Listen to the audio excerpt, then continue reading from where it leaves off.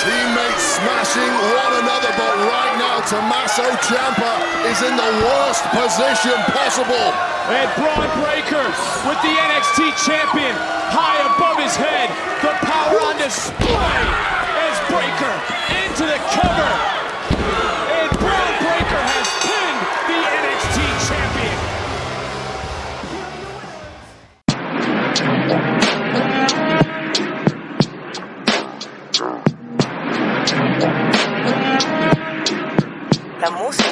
Down south slanging, rolling with these hustlers, trying to get rid of all you haters and you busters. Down south slanging, rolling with these hustlers. On a night that could be Johnny Wrestling's last night in WWE and NXT. On a night where NXT 2.0 reigns supreme. On a night that the Cruiserweight title lives on. On a night that we saw the first takeover, quote unquote, of NXT 2.0, and here we are on NXT Talk, chatting all things NXT War Games. I'm Boris, and as always, I'm joined by Matt. Bonjour! How's everybody doing out there? We hope you're doing well. Thanks for listening to us this morning or tonight or whenever you're checking us out here at NXT Talk at SNME Radio. Boris, you know, it was probably the worst takeover show, but it was probably the best 2.0 show. So, you know, we're somewhere in the middle. Exactly. Here's the thing. Let's have this conversation now, Matt. I don't know. A lot. Wrestling fans are interesting. You know, they're fickle. We hear that quite a bit. But at the end of the day, you cannot compare takeovers of old to 2.0. Like, I know that you want to, it's fair to, but at the end of the day, this is purely developmental. We have inexperienced wrestlers, and that in itself could be a whole issue. But going into this show, I lowered the bar. I lowered it well enough. And again, maybe because we watch NXT 2.0 week in and week out, so we kind of know what to expect in terms of quality, in terms of cheesiness, in terms of a bunch of that stuff. But overall, tonight's show was acceptable for NXT 2.0 and this new era of NXT. Yeah, acceptable. Acceptable might be the word for it. I don't know. It was good. I thought the main event was great. I thought it was a great match. Really, really good. Might show up on our end of the year list, Boris, near the end. We'll see. But yeah, I don't know. There are definitely some nits to pick with NXT 2.0, buddy. Like there are some things that aren't working on this show. But you know what? By and large, I think tonight delivered. I really do. I do too. And you know, there were shocks. There were some surprises in terms of results. We'll touch on that. Clearly, we aren't bookers. We can't be bookers, and we can't predict the future. But, you know, at the end of the day, I think with the main event, the right people won. I had a fear in the back of my mind that we would see a WWE-style swerve, and the black and gold was going to win. But I'm happy, so happy overall that they did the right thing for once, Matt. I'm actually shocked that you say that. I couldn't see a universe at all in which the black and gold would have won. But just insofar that it's WWE and you can't put anything past them, I understand that. But yeah, man, I thought, yeah, I guess overall I think all the right people won on this show if you really look at what happened. But a lot of them were not the winners that we expected, for sure. Yeah, exactly. And so, you know, it's like I said, we'll touch on everything. And, you know, I think, Matt, in the interest of time, in the interest of everything, we should just get right down to business. Absolutely, man. Yeah, let's not dilly-dally any round except for one piece of business, Boris, because we are the Young Guns. And as the Young Guns, we like to mix it up. We like to change it up. We like to bring you a rating system du jour because star ratings are passé. So I think on today's episode of NXT Talk here on this War Games After Pod, Boris, I think we should honor the great Johnny Gargano. Yep, and what I said could be his last appearance. We don't know yet. Surely through Twitter posts and messages on Instagram. It seems like this could very well be it. We don't know exactly what the future holds. We'll talk about that at the very end of the show. We'll let you know what we think is going to happen with him. But you are right. I think it is time to honor the great Johnny Gargano, a true NXT legend. You know, if you were going to retire numbers in NXT, he's for sure one of the first people you would retire because he was involved in some of the most classic NXT moments over the last 6-7 years. That's an interesting concept, buddy. I think we should explore that. Maybe it sounds like a BAM episode, retired jerseys for wrestling promotions, but that's neither here nor there. Again, we can't dilly-dally, homie. But yeah, honoring the great Johnny Gargano. Can't wait to see what's next for Johnny Wrestling. Exactly. All right. So every match is going to be rated out of 5 Johnny Wrestlings, 5 DIYs, 5 Johnny Garganos. All right. Let's get right to it. So the pre-show didn't really have much. It was just a bunch of videos. My favorite, my gal, the hardest working reporter in all of professional wrestling, Mackenzie Mitchell, with some dude, a very annoying dude. It was Sam Roberts, but you know, it is what it is. He was trying to play up his heel persona, which absolutely failed. But in the grand scheme of things, you didn't need to watch this.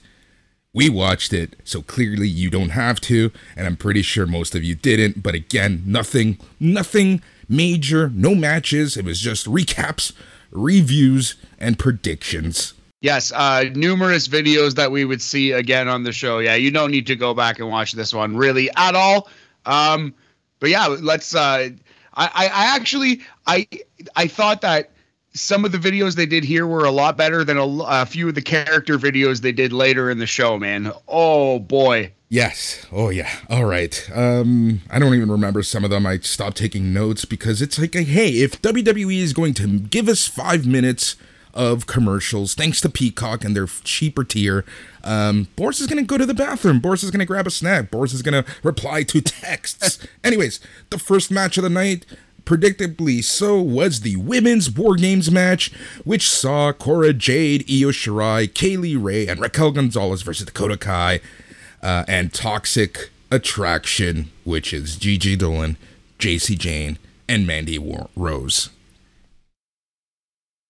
Yeah, so this was very sloppy in parts. You know, it wasn't the best. It was probably the worst WWE War Games, if we're being honest. You know, this is the thing, and this kind of, you know, going back to the whole rookie and developmental thing, man, I give credit to some of these people, like the Cora Jades, never thought I'd say that, to the Grayson Wallers, to even Tony D'Angelo, AO. You know why? Because they are so new, and here you are throwing them on their first pay-per-view in a War Games match, which, you know, it's just plunder on plunder on plunder. So you got to give these people credit for even going out and putting on these matches. All right, so Dakota Kai and Kaylee Ray started the match. They had a okay one-on-one. Dakota Kai's character is something. A lot of people are loving it, but this is just so cliche. Crazy Kai, it is what it is.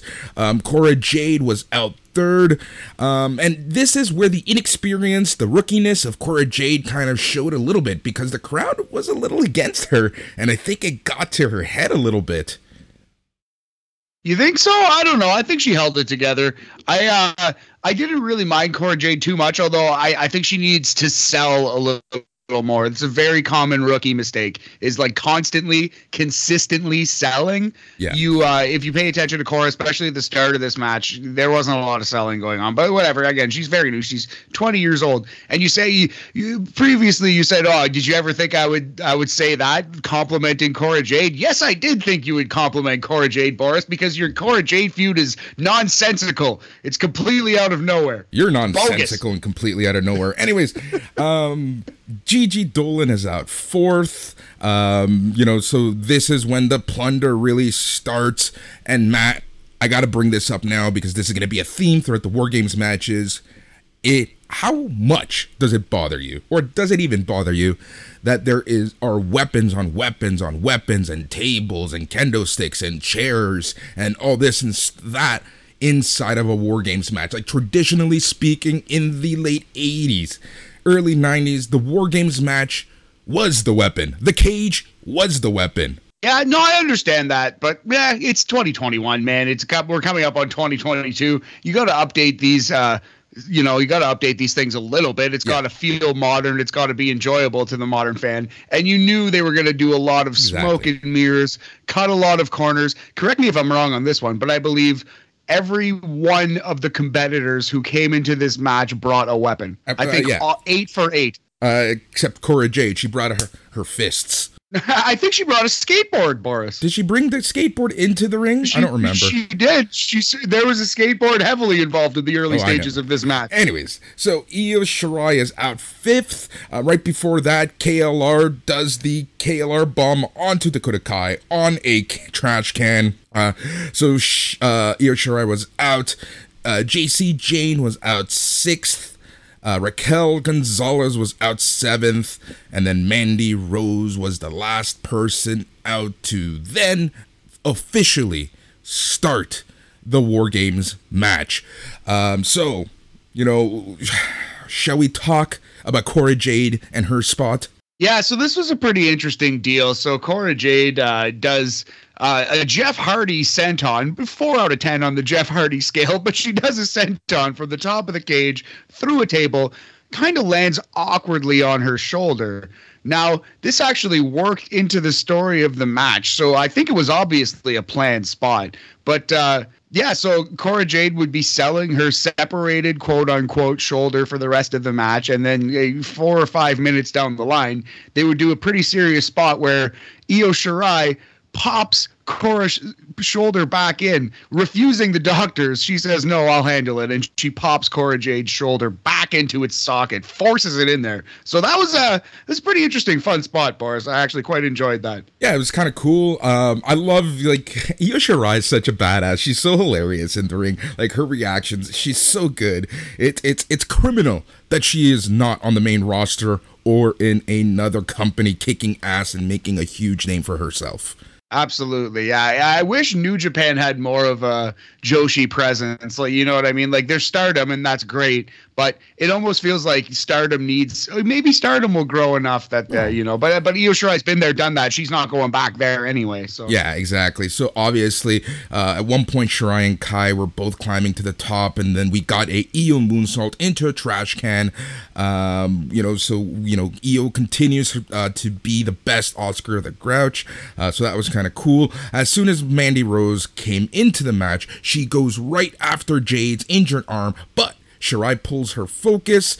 Then everything starts going crazy. Gonzalez does her Chingona powerbomb on JC Jane, adds Dolan to her grip, but Rose comes out over with a kendo sticks and wallops her.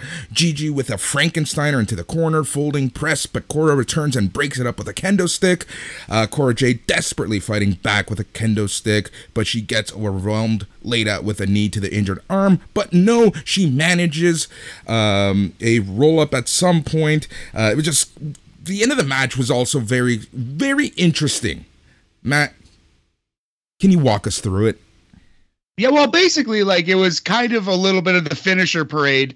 It ended up with Raquel hitting, I believe it was JC Jane with the Chingona bomb, and then everyone was selling, and Cora Jade seemed to recover first, kind of look around, like the cat that just got the canary, and then rolled up JC Jane off the strength of Raquel Gonzalez's Chingona bomb, and won the match in 31 minutes and 25 seconds, Boris. This went a long time, it did. Yes, it did. It went a long time, but again, this is the issue when you have quote unquote timed intervals, and the match doesn't officially start until everyone's in. These are just the War Game tropes, the crux almost at this point. But you know what? Overall, it wasn't the worst War Games match that I've seen in history, but it probably was the worst in the WWE era of War Games. Yes, the worst WWE War Games, not the worst War Games match I've seen this month. That, of course, would go to Major League Wrestling. Yeah, not even close to the worst war games of all time, which would for sure be one of the terrible. It was the 1998 one with like Ultimate Warrior and DDP and like 3 different teams and single people could win it. Or I'm sure Russo did 1,000 war games that all sucked too. Anyway, I actually thought this was, all things considered, a slightly above average wrestling match. You know, I would actually, if you put a gun to my head, Boris, I would go 3 Garganos out of 5. It's a 60%. Open the Freedom Gate Championship percentage, buddy. I think I think it delivered to the extent that we could have expected. You know what I mean? Oh, 100%, they're with you, like the rating system. So there you go. That is the female War Games match. We'll see where they go with this. What was interesting, though, something that I forgot to bring up while we were running down the match, and that was Kay Lee Ray. At one point, Kay Lee Ray turned her attention to an injured Cora Jade, kendo stick in hand, and you thought she was going to just wallop her. Yes. So do you think this was just a dumb spot just to do a fake turn, just to do a Russo swerve? Yeah. Or, Boris, do you think, because I kind of think maybe I'm galaxy braining 4D chessing myself here. Maybe I'm giving Kay Lee Ray way too much credit. But I chose to read that as Kay Lee Ray was suckering Gigi Dolan in.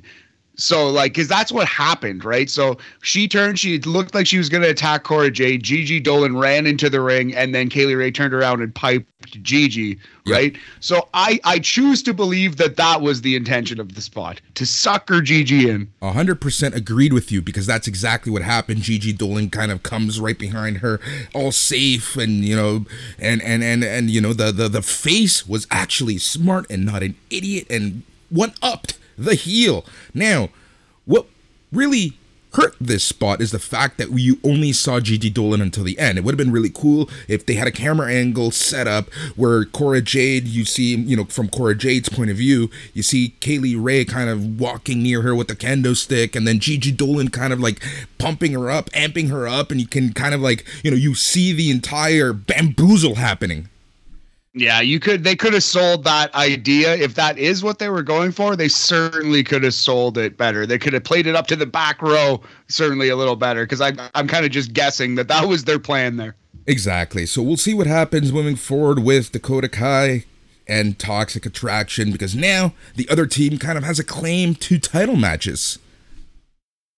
Yeah, exactly. Well, there's all kinds of people who have claims, because Raquel didn't really lose the title in a fair way. Cora Jade has won a War Games match and pinned the champion. All kinds of interesting combinations, possibilities. Io's still out there moonsaulting off cages with garbage cans on her head.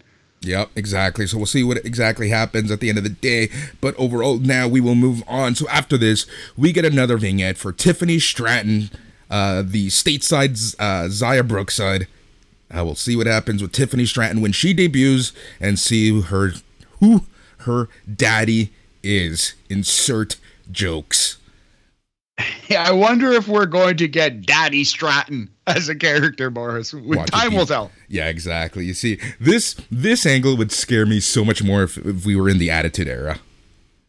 Oh my God! Yeah. Oh geez. Oh no. We saw. Well, Beaver Cleavage was pretty much the worst possible case scenario for that one. Anyway. Yep. Let's move on forever. Well, we're moving on, all right, because it's at this time that Peacock had their commercials going on. So obviously we had commercials on our WWE network, and honestly, I'm gonna say it once again, this ruins the pacing of any pay-per-view. Man, after, even, like, not to say that the women's match was crap, but if the women's match was, you know, just slightly better, it would have completely taken me out for the next match. Can you imagine being in part of the live crowd, just literally watching commercials on the Trons? Is that what happens? Do the live crowd see the things that we're seeing on the WWE network? Yeah, pretty much. Interesting. Huh. Okay. So, like, at first I was like, well, this is kind of like a decent idea. This is a good makeshift workaround, Boris, for this Peacock advertising situation that they found themselves in. But you're right, man. By the end of it, by like vignette 9 or 10, it has run so thin. And we're scraping the bottom of the barrel with these vignettes too. We saw 2 Ike Manjiro videos, and the second one was embarrassing. One of the worst things I've seen WWE do, honestly, in like a while. Like, it was so bad.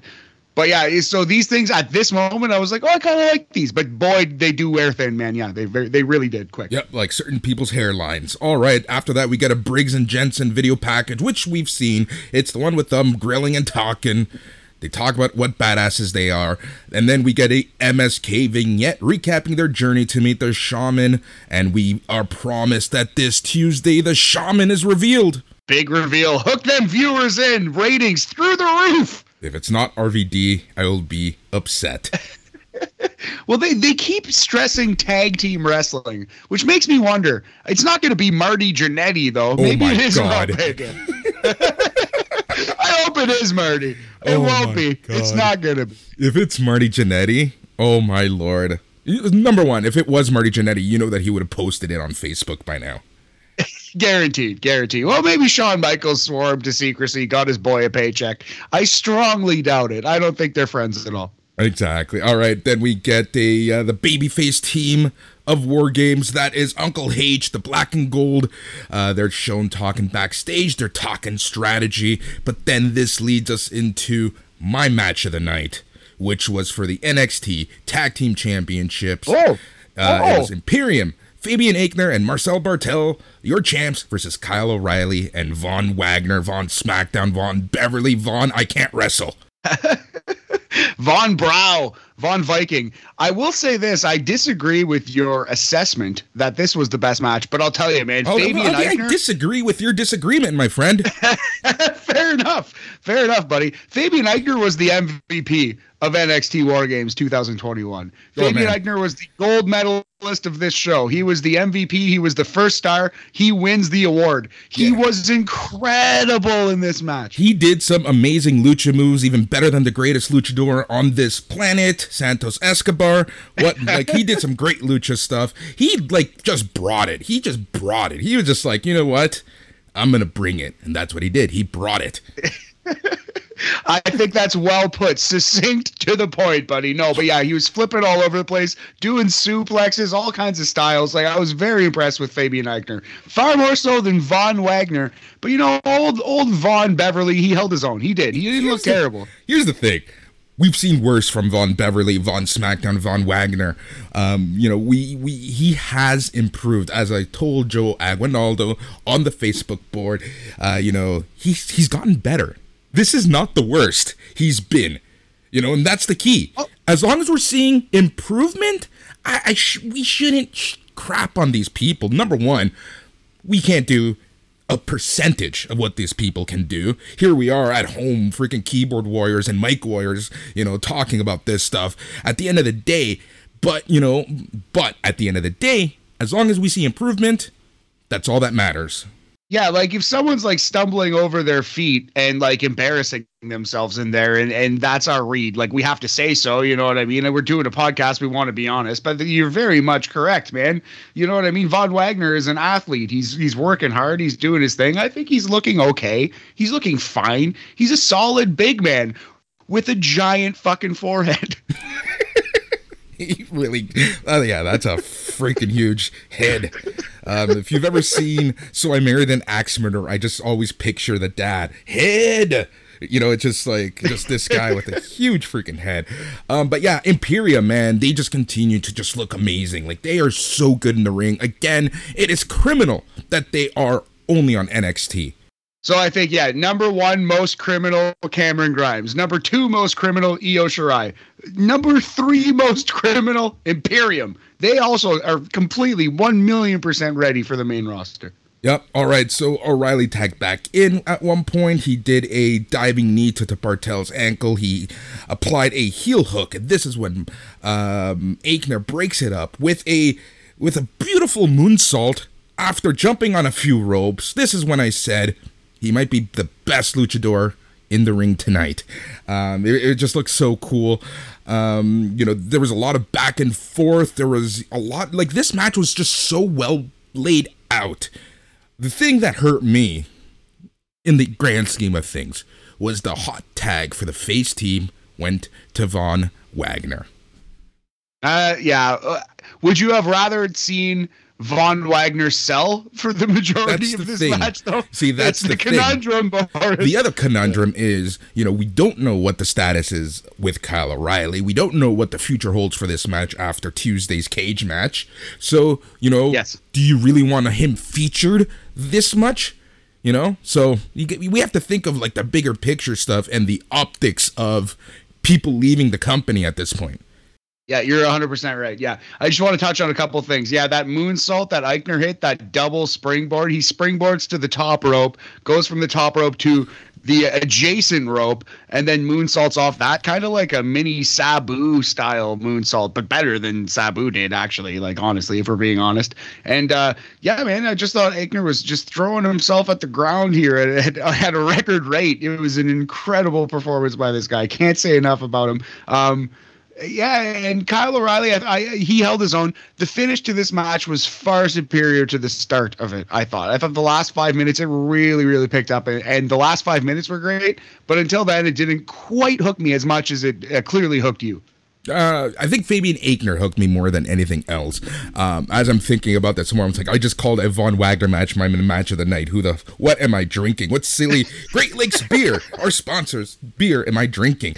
But yeah, anyways, so we see a total elimination. Again, kudos to Von Wagner for not screwing that up. Marcel barely kicked out. Aichner with a huge dive.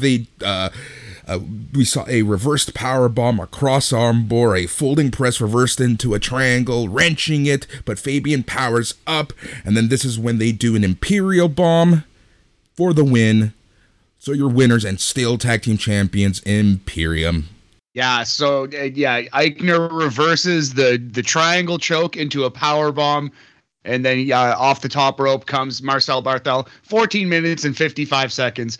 Awesome match, man. Really, really strong match. I would go 3 3/4 Garganos for this one. 75% B+ Smash Wrestling Championship percentage. Love it. All right, so then after this, we see Kyle O'Reilly getting a standing ovation from the live crowd. We see Von Wagner kind of allowing the man getting his moment in the lights. And then Von Wagner is ready to beat up Kyle. But Kyle, not that stupid face, he unloads on Wagner himself and lays him out. I kind of like that mini swerve. Yeah, I did not expect that. I really expected Kyle to get laid out. And they teased that it's exactly what was going to happen. But Kyle was smart enough to see it coming because everyone saw it coming.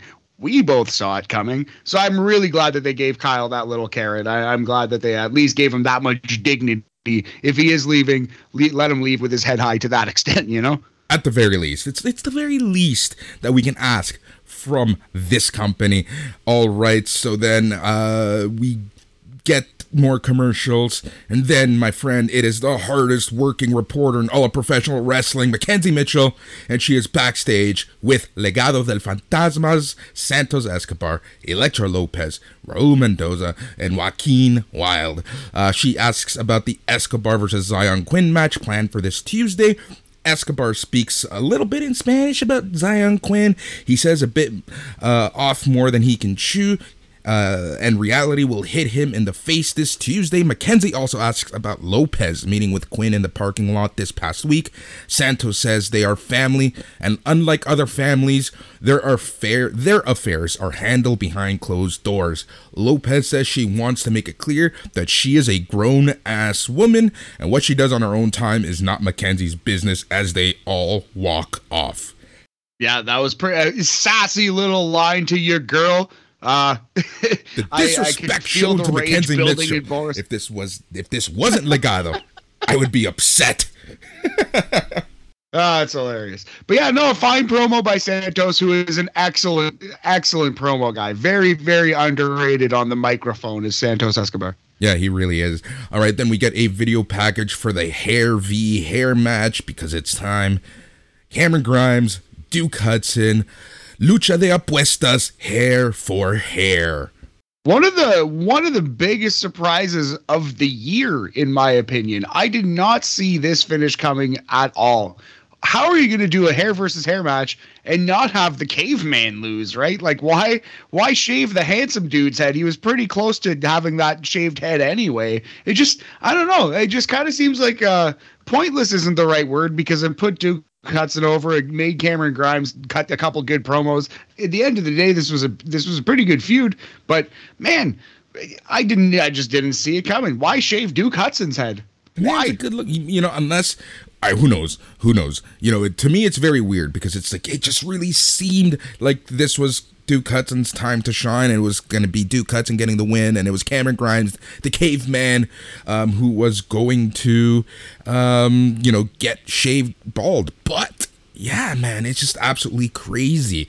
I was shocked. I was 100% shocked. And it was like a good shock. Like, it was a pretty good match. I'm not upset shocked. I'm just legitimately, I'm shocked. I don't know how many times I've said that word in the past minute. Yeah, no, it was a pretty solid match. I think it was around the level of the opening match. Like, it was okay. It was all things considered above average, but like kind of disappointing in terms of Cameron Grimes, what he could do on a takeover like stage.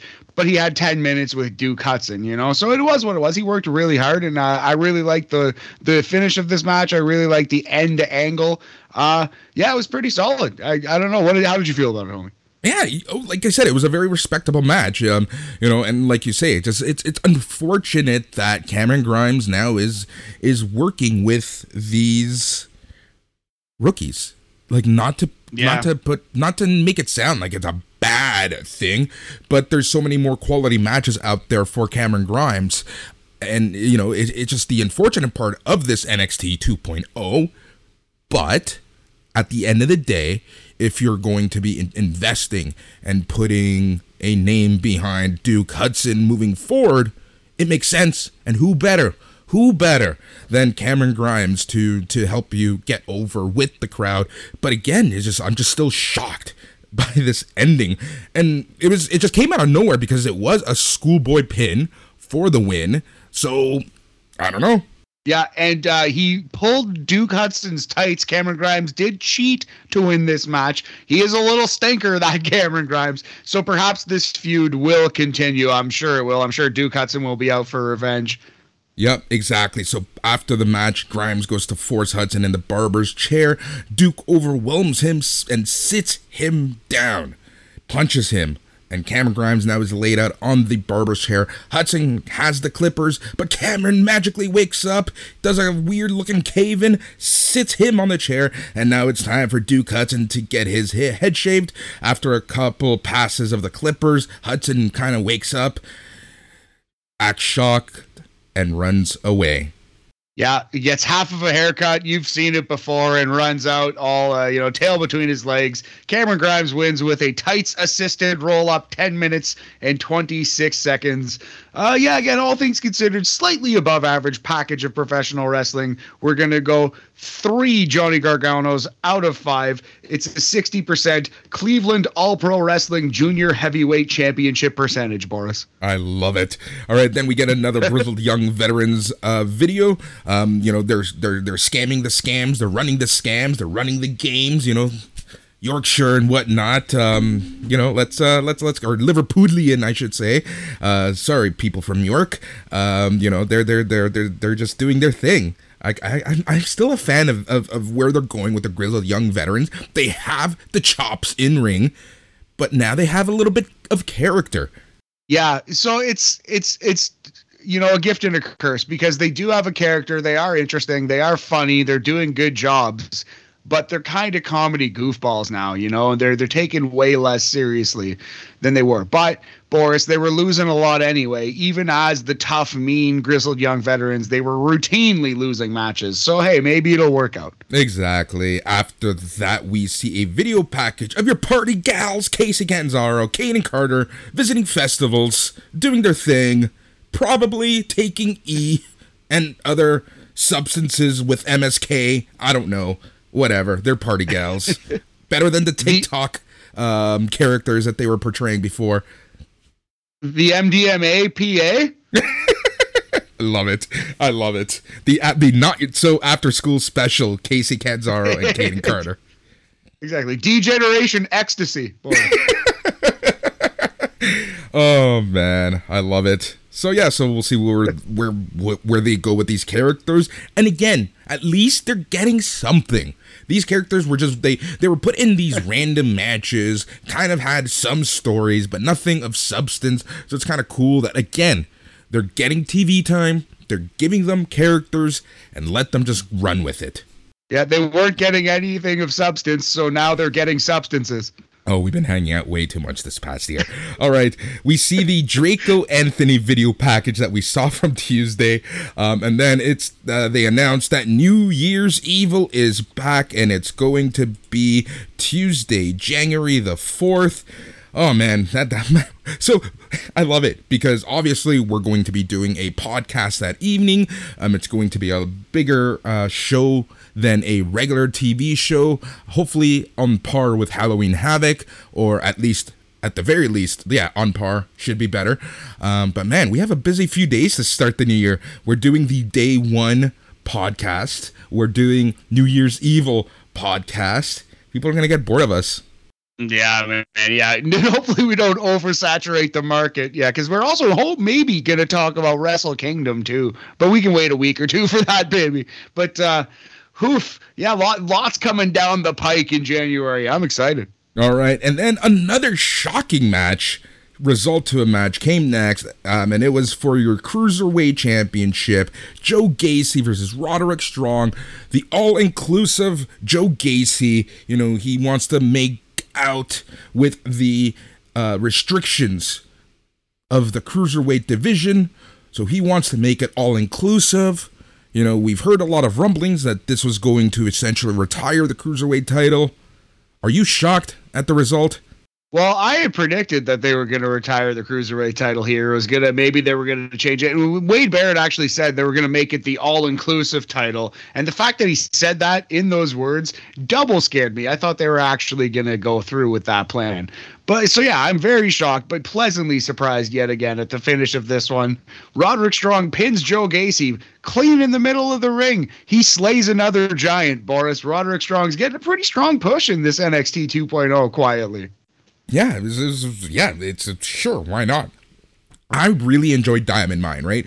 I can tell that a lot of people don't watch NXT regularly just by some of the questions people were asking, and there's no issue there, because, you know, I'm a fan of having these discussions with people, and, you know, one of the things that came out was like, you know, have they explained the whole point of this Diamond Mine thing? And it's, yeah, sort of. Malcolm Bivens is doing a much better job now on the mic, explaining that these are your premier athletes, you know, the best of the best, the people who just want to kick ass, you know, these up-and-coming stars who are going to take NXT and WWE by storm. And I think that this is one of the few, really positive parts of NXT 2.0. I couldn't agree with you more, man. And in order for that story to actually work and be effective, the leader needs to win. The leader needs to actually lead by example and show that there's a reason to align yourself with Diamond Mine. So I'm really, really glad that Roderick Strong is getting this push. I'm just so surprised. He was not on my list of people who are going to be pushed in NXT 2.0. You know what I mean? Like I expected him to be kind of going the way of Leon Ruff and Isaiah Swerve Scott and B-Fab and so forth. Yeah, exactly. We'll see exactly what's going on there. But yeah, it's I'm liking it. I'm liking Diamond Mine. Malcolm Bivens is a treasure on the mic. And, the Creed brothers, I think, with the right angle, are going to be, just supreme. Yeah, they need a little more experience, but boy, they smack of the Steiner brothers, don't they? Them and Braun Breaker, obviously, because he is a Steiner nephew, a Steiner son. But what? These guys have some Steiner blood in them. His last name was Breaker with 2 Ks. I don't know what you're talking about. Yeah, sorry, how silly of me, yes. He's from the Breaker family, noted wrestlers. The Breakers. Oh my God, I'm gonna stop that right there. We're gonna move ahead. Mackenzie Mitchell, your hardest working reporter in all of professional wrestling. Mackenzie Mitchell right now is backstage with Kyle O'Reilly, asking what the hell happened after their loss to Imperium. when Von Wagner tried to attack him. O'Reilly says he's been in the business for a long time, and if Wagner thinks he didn't smell that turn coming from a mile away, Wagner is as dumb as he looks. Kyle says this is the first time he hasn't been in the actual War Games match, and he's hungry for some steel, so he's challenging Von Wagner to a steel cage match on Tuesday's NXT. Very good. Kyle O'Reilly in a steel cage match. And again, we don't know exactly when O'Reilly's deal expires, but all of these appearances may be his last appearance. So I'm treasuring Kyle O'Reilly while we got him. Hopefully he'll pull something good out of Vaughn in the cage. Also, Boris, just to dot the I's and cross the T's, the previous match, I would rate 3.5 Garganos out of 5. It's a 70% Pro Wrestling Ohio Prime Heavyweight Championship percentage, Boris. Beautiful. Now it's time for the main event. After a pretty cool video package, it is time for the men's War Games match. We get Team 2.0, which was Braun Breaker, North American champion Carmelo Hayes, Tony D'Angelo, AO Gabagool with his Kabakrul finisher, and Grayson, better than the Miz Waller, versus the black and gold team, which consisted of NXT champion Tommaso Ciampa, Johnny Gargano, Pete Dunne, and LA Knight. Yeah, all 8 guys looked really good in this match. Everyone gave a good accounting of themselves. I liked the layout. You could argue to me that it went a little long, but you know what? I needed a long match. I needed a war here, Boris, and we went 38 minutes and 13 seconds. I think we got that war. There were some spectacular moments. I thought the finish was awesome. Made me jump out of my chair. Carmelo Hayes might be dead from a spear. Yeah. Oh man. Yeah. There were some moments here in this match that I was just like, wow. And I love Angry Pete Dunne, but to start the match, I was already hyped. You know why? That's because Johnny Gargano got his Rebel Heart intro, and man, the crowd was going crazy. You would think that there were 5,000 people in the performance center, and I honestly, man, if that entrance could bring a tear to a glass eye, because you can tell that there was just so much emotion inside of Johnny Gargano, so much emotion in the building with the fans, and it was honestly such a cool moment, and I'm so happy that WWE, they've done some really shitty stuff to a lot of people recently, but it's nice to see that, they gave Johnny Gargano his moment for the years and years of sacrifices, blood, sweat, and tears that he's put into NXT. The bar has been set so low that I didn't even consider that could be a possibility, that they would even think to do that. But I'm so glad that, they gave him his old babyface theme. He was wearing some interesting gears. It was like a rainbow splotchy, like an amalgamation of all of his previous superhero gear, I believe. It was, because you saw the Wolverine claws, you saw the Iron Man stuff. It was like this really cool kind of quilt of his time in NXT, which yet again, it got to me, man. The feels were high on this match. It was a really cool moment to see Gargano, and boy, oh boy, WWE, Uncle H, and whomever is running the show right now got the most out of Gargano, because he and Carmelo Hayes started the match. Yeah, and they milked Johnny for all he was worth in this one. Johnny was the only man bleeding, I believe, in this match. Blade job, Gargano. Yep. Yeah, man, if this is the end for Johnny, if this is the end and we have seen his last NXT match, just what an incredible run. And just thank you, Gargano, for being one of, if not the most important wrestler to possibly my favorite run of a pro wrestling company ever. And that's NXT from 2012-13 until basically 2.0 took over. Yeah, pretty much, man. It's just crazy, the special moments that he's been involved in. Even even tonight, his little thumb up with Dexter got to me. It was just oh, that's so cool. It's just the small stuff. All right, so Grayson Waller was out third. Grayson Waller's his ring gear is so random. It's literally you have a creative wrestler and you just hit random, and then you'd spend 20 hours figuring out the guy's move set, because he has a lot of moves and it's very nice looking moves. It's different looking stuff that Grayson Waller has, but his ring gear is just so basic and funny. Yeah, it's funny. He's like a crazy creator wrestler on WWE 2K with Fight Night Champion ring gear. He's wearing a boxer shorts. It's really funny. But yeah, man, I actually was really impressed with Grayson Waller. He was throwing himself everywhere, bouncing around like a super ball, like human flubber in this match. And also everything that people were throwing was landing on Grayson Waller. That was literally my favorite part because, man, it really made me laugh. So we'll get to that in one sec. So Pete Dunne was out fourth. Dunne came in hot. He did a crash landing, puts Hayes into Waller, just gives some stiff forearms to Carmelo, snap German suplex. And then Gargano came back, but man, oh man, I just love this bitter Pete Dunne because he's in there to kick some kid's ass, and it's just hilarious to see. Yeah, absolutely. He's mad at these kids despite the fact that he himself is still very much a kid. I love it. Surly old 27-year-old man, Pete Dunne. Yep. All right, Tony D'Angelo, A.O. Gabagool was out fifth, and this is when Trick Williams starts sliding some tables in. This is also when Trick Williams starts throwing in some stuff from the outside and pretty much lands on Grayson Waller. Tony D'Angelo even threw in a chair that almost landed on Grayson Waller. Poor guy, just like, and I love how the camera caught it.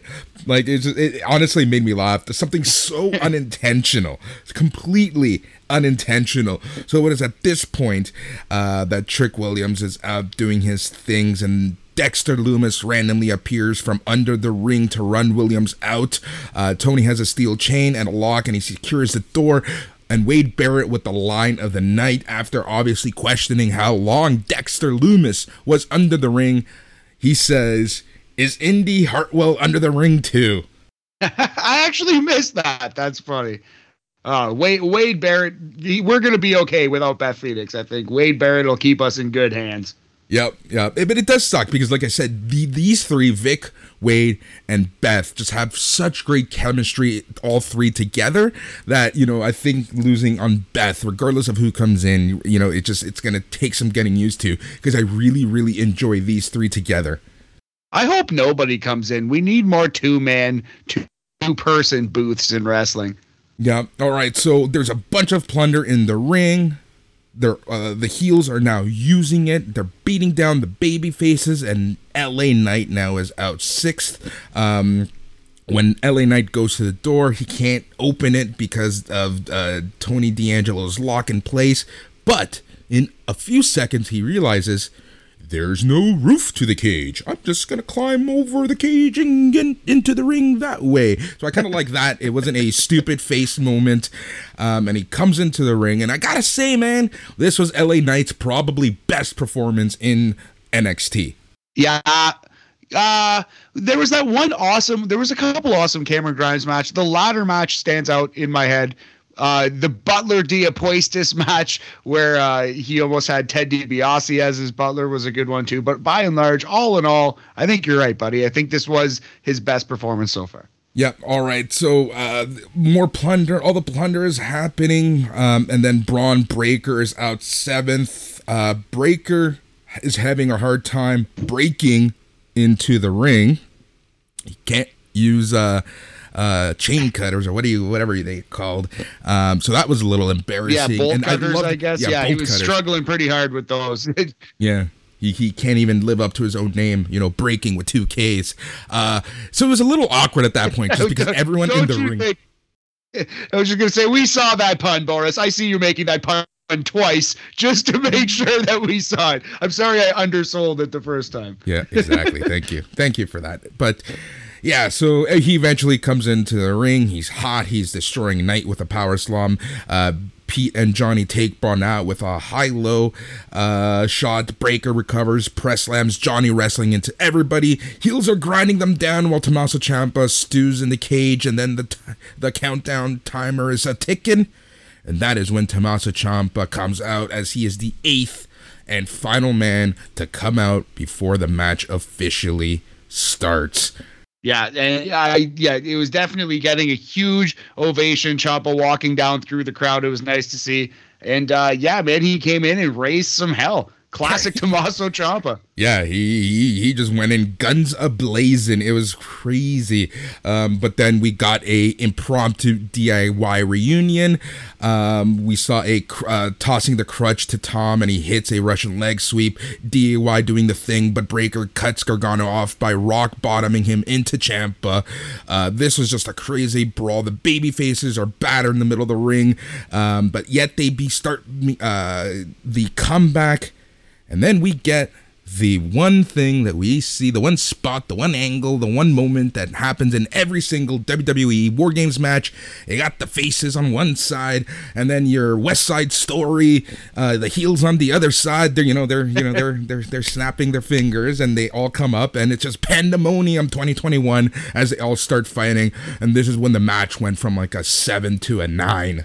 Yeah, we got your Jets versus Sharks moment. And it happened exactly like that in the women's match too, like you said. There was actually a cool twist on it in the men's match, in that like the 4 combatants were laying between the 2 rings, and the Team 2.0 kind of surrounded them, but that led to the classic standoff, as it were. Anyway, man, yeah, this match was very strong. It went a long time. I want to touch on Tony D'Angelo, because though he's not throwing shooting star presses off the cage or anything, I really like the character work they did with D'Angelo in this match. He was able to pull a crowbar out and work that in with a top rope crowbar assisted spinning neck breaker on Pete Dunne, and then the whole padlocking the ring business. Yeah, I just really love Tony D'Angelo getting to explore his character in this match. Exactly. Ciampa does an air raid crash into a trash can, but Breaker was able to kick out. Tony then with a fisherman's neck breaker on Knight. He sets up a table. Waller is on top of the cage, and we get a interesting looking elbow from the top of the cage from Waller onto Knight. But Dunn was able to break up the pin at that point. Just crazy. Like, again, it was just all pandemonium. Bourne and Tom are going back and forth. Breaker hits the Frankensteiner military press on Gargano. He escapes and hits one final beat on the Steiner Kid. DIY have him lined up. Meeting in the middle connects, but Hayes breaks up the pin. Ciampa with a knee. Underhooks, but Braun spears him through a table that was in the corner for quite a long time. Then Braun has Ciampa exactly where he wants him, and he does the power slam. I'm going to start calling it the Breaker with 2K slam onto Tommaso Ciampa, onto your NXT champ for the win. And that is it, folks. 2.0 are victorious. 2.0 wins it, and the final shot was 2.0 celebrating, and we'll see what happens next. Yeah, 38 minutes, 13 seconds. Yeah, again, the finish of this match, I just want to highlight it. So Ciampa, he's going for the fairy tale ending, which is a double underhook facebuster on Carmelo Hayes. And while he has Carmelo Hayes upside down in a double underhook, Braun Breaker spears him through a table, and Carmelo like falls off to the side, but it kind of looked like he made contact directly with Melo's head. So yeah, I was actually, of all the people in that bump, I was more worried for Carmelo than anybody. But yeah, I thought this match was spectacular. I thought it was great. It felt like a war. All 8 men had a chance to shine. This was a very, very good wrestling match. A great wrestling match. If we had to put a rating on it, Boris, I would go 4 Johnny Garganos out of 5. It's an 80% NXT Triple Crown percentage, buddy. He did it. He won them all. Yep, he did. He did, in fact, win them all, except for the women's titles, but that's neither here nor there. I don't know why I just said that. Whatever. Let's move on. It's late. It's Sunday. It's midnight. But yeah, so that was NXT War Games. Matt, it might not be TakeOver of the yesteryears, but it wasn't the worst thing we've watched. It wasn't an affront to wrestling. It wasn't an embarrassment to have something on national TV, on quote unquote pay-per-view on a streaming service. It wasn't the worst. It really wasn't the worst. It was a fun show. And, like I mentioned, at least the NXT 2.0 wrestlers are improving. Yeah, man. I liked it more than the NWA pay-per-view. I haven't seen AAA yet. But, yeah, I think it was the best thing I've seen this weekend wrestling-wise. I quite liked it. Definitely the main event was strong. Everything else was okay. It was good, but not great. Main event, I would say, was great. And yeah, man, definitely 2.0 up and down for sure. But right now they're kind of peaking. They're at their strongest point, and we'll see if they can keep it going. We'll see. So if you had to rate the entire show, how many Johnny Wrestlings would you give this match? Or the show? The show, I don't know, like 3.5, 3 and 2, yeah, 3 3.25, 3 2/3. I love it. Steiner math. So because we are doing a podcast, I did put up a thread on the Facebook group. So for those of you who are listening and not part of the Facebook group, you should join. We have fun time watching these shows, and then typically we try to get feedback if it's not a live show.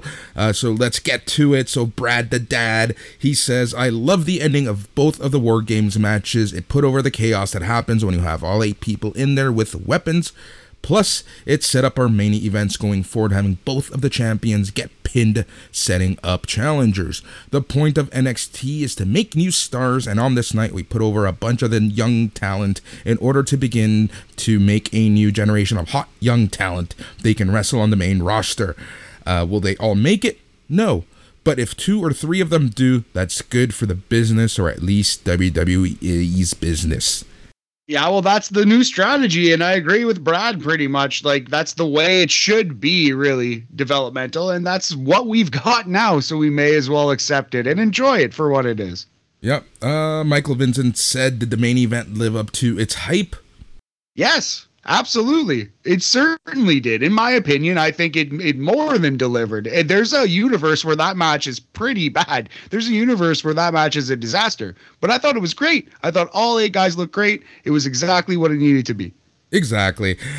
Jake Eleanor says, shout out to Peacock Ads for shielding me from the only shitty part of the show, pun intended. That aside, this show wasn't a takeover, but it absolutely was a takeover. Women's War Games was fun as hell, and Cora Jade sold the hell out of her shoulder. Until Io stopped the doctors, I was thinking she was legit hurt. Her picking up the win after fighting through the injury was a solid story for the match, even if the finish itself felt a bit mistimed. Imperium versus the Out There Boys was a solid match with a clever finish that made Kyle look strong in defeat. I was super confused as to why Kyle would dodge the beatdown from Wagner until the match was set up for Tuesday.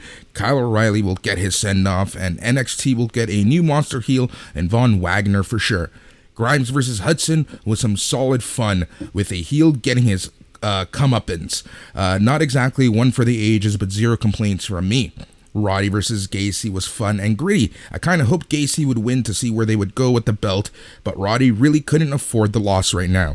I wonder who faces Roddy next.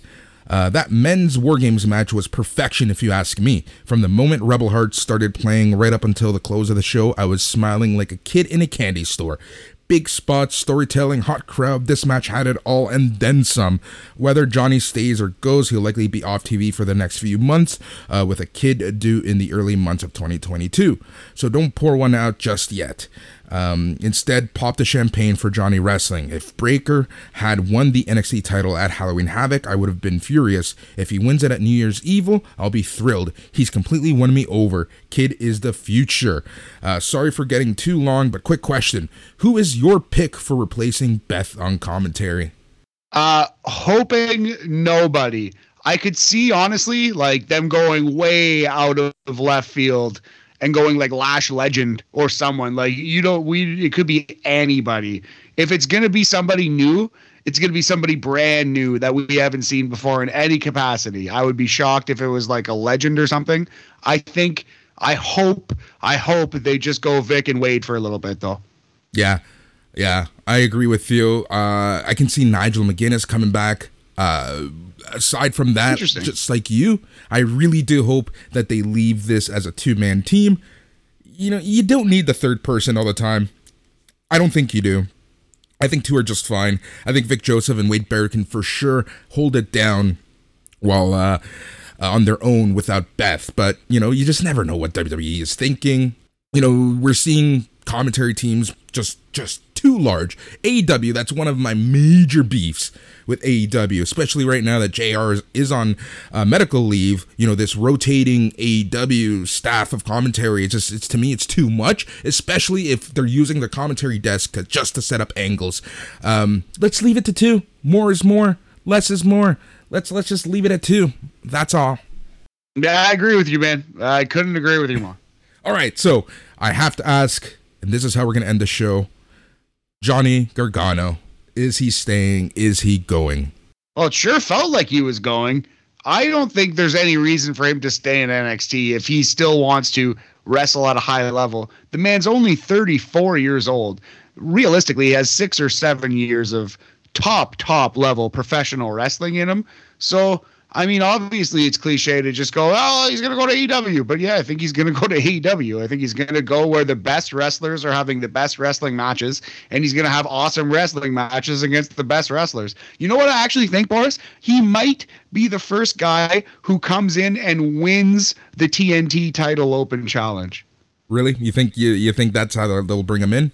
If they do bring him in, that would be a good way to do it, because he could have a great match with anybody. And that'd be if he's signed to AEW, that'd be an interesting fuck you. If the WWE, this guy who you didn't want on your TV, who you didn't see anything in, having awesome matches with all kinds of people around the globe, I think that would be a very interesting way to do it. And I kind of think it's time to get the belt off Sammy. So there's my prediction. Johnny Gargano is going to win the TNT title, Battle of the Belts, January 8th. You heard it here first. All right, well, there you go. That's a hell of a prediction right there. I'm going to have to go the complete opposite of you, and I honestly think somehow, some way, I don't know how. Do I think this is the best decision? No. But I really do feel that he will be staying. I don't know why. That's just like my gut feeling. And my gut feeling is usually not wrong unless it comes to relationships. That's funny, yes. And you did say Adam Cole would leave, so it's not like you're just saying all these guys are going to stay. It's a different situation for Gargano. I do kind of think like he could be a great coach. I think he's got a lot of love for Triple H and Shawn Michaels. We'll see, man. But I do honestly think he's going to go where the professional wrestling is. That's where and obviously he, and more so than he, Candice, have great relationships with the Young Bucks. Yeah, exactly. So that could be a huge factor too. Oh, for sure. Yeah, January could be a very interesting time in AEW when Kevin Steen shows up, when Johnny Gargano shows up. Oh, my God. Oh, man. When Kyle O'Reilly shows up. Oh. Anyways, we're talking NXT 2.0 here on NXT Talk. Oh, yes, man. sir. So yeah, we're coming back Tuesday, Wednesday morning. Coming back with another one, steel cage match: Santos versus Zion Quinn. And Boris, I just thought of who the Shaman's gonna be. He's gonna be a tag team wrestler, a tag team legend who smokes a lot of pot, who's friends with Shawn Michaels and Triple H. It's obviously X-Pac. It's the 1, 2, 3 kid. That's who the Shaman is. I never even thought of that possibility, but we'll find out on Tuesday. So we're back on Tuesday. For those patrons, you get your usual shows, but for those of you who aren't patrons, you should think about becoming a patron, because you get one wrestling show a day. On Tuesday mornings, you get the midweek markup featuring Jason and Mark talking all things Raw. Eventually, this week though, it's going to be the newest guy on the team, Mike McGuire. Initiation by fire. Here you go. You're going to be forced to watch Raw. Wake up extra early and chat Raw with Jason. We're going to be back on Wednesday morning with NXT Talk. Then on Thursday, we have a huge episode of BAM. We're going to be talking AAA. We're going to be talking NWA. We're going to be talking ROH and a ton of sports as well. And then on Friday, you have the old fucks talking all things AEW in All Elite Weekly. Typically, it is Joe and Dan on that show, but this week, it's going to be Dan and Boris talking all things AEW Dynamite. Saturday, you get not one but two shows. You get the Smack Daddies talking all things SmackDown, and you get the Dark Side of the Elite talking all things Rampage. Then on Sunday, if you're a patron, you typically get the radio show, the terrestrial show, a little early, and most of the time there's a little extra chatter at the end of the show. there you have it. Johnny Gargano, wherever you end up, thank you for everything you've done. Beth Phoenix, it was great. It was a lot of fun. And yeah, we'll see exactly what happens on NXT 2.0. It's constantly changing, constantly evolving. But so is the world at this point. He's Matt. I'm Boris. The show is NXT Talk, and we chatted all things NXT War Games. Good night. Sincere thanks to Johnny Gargano for showing us all the way. Yeah, yeah, yeah!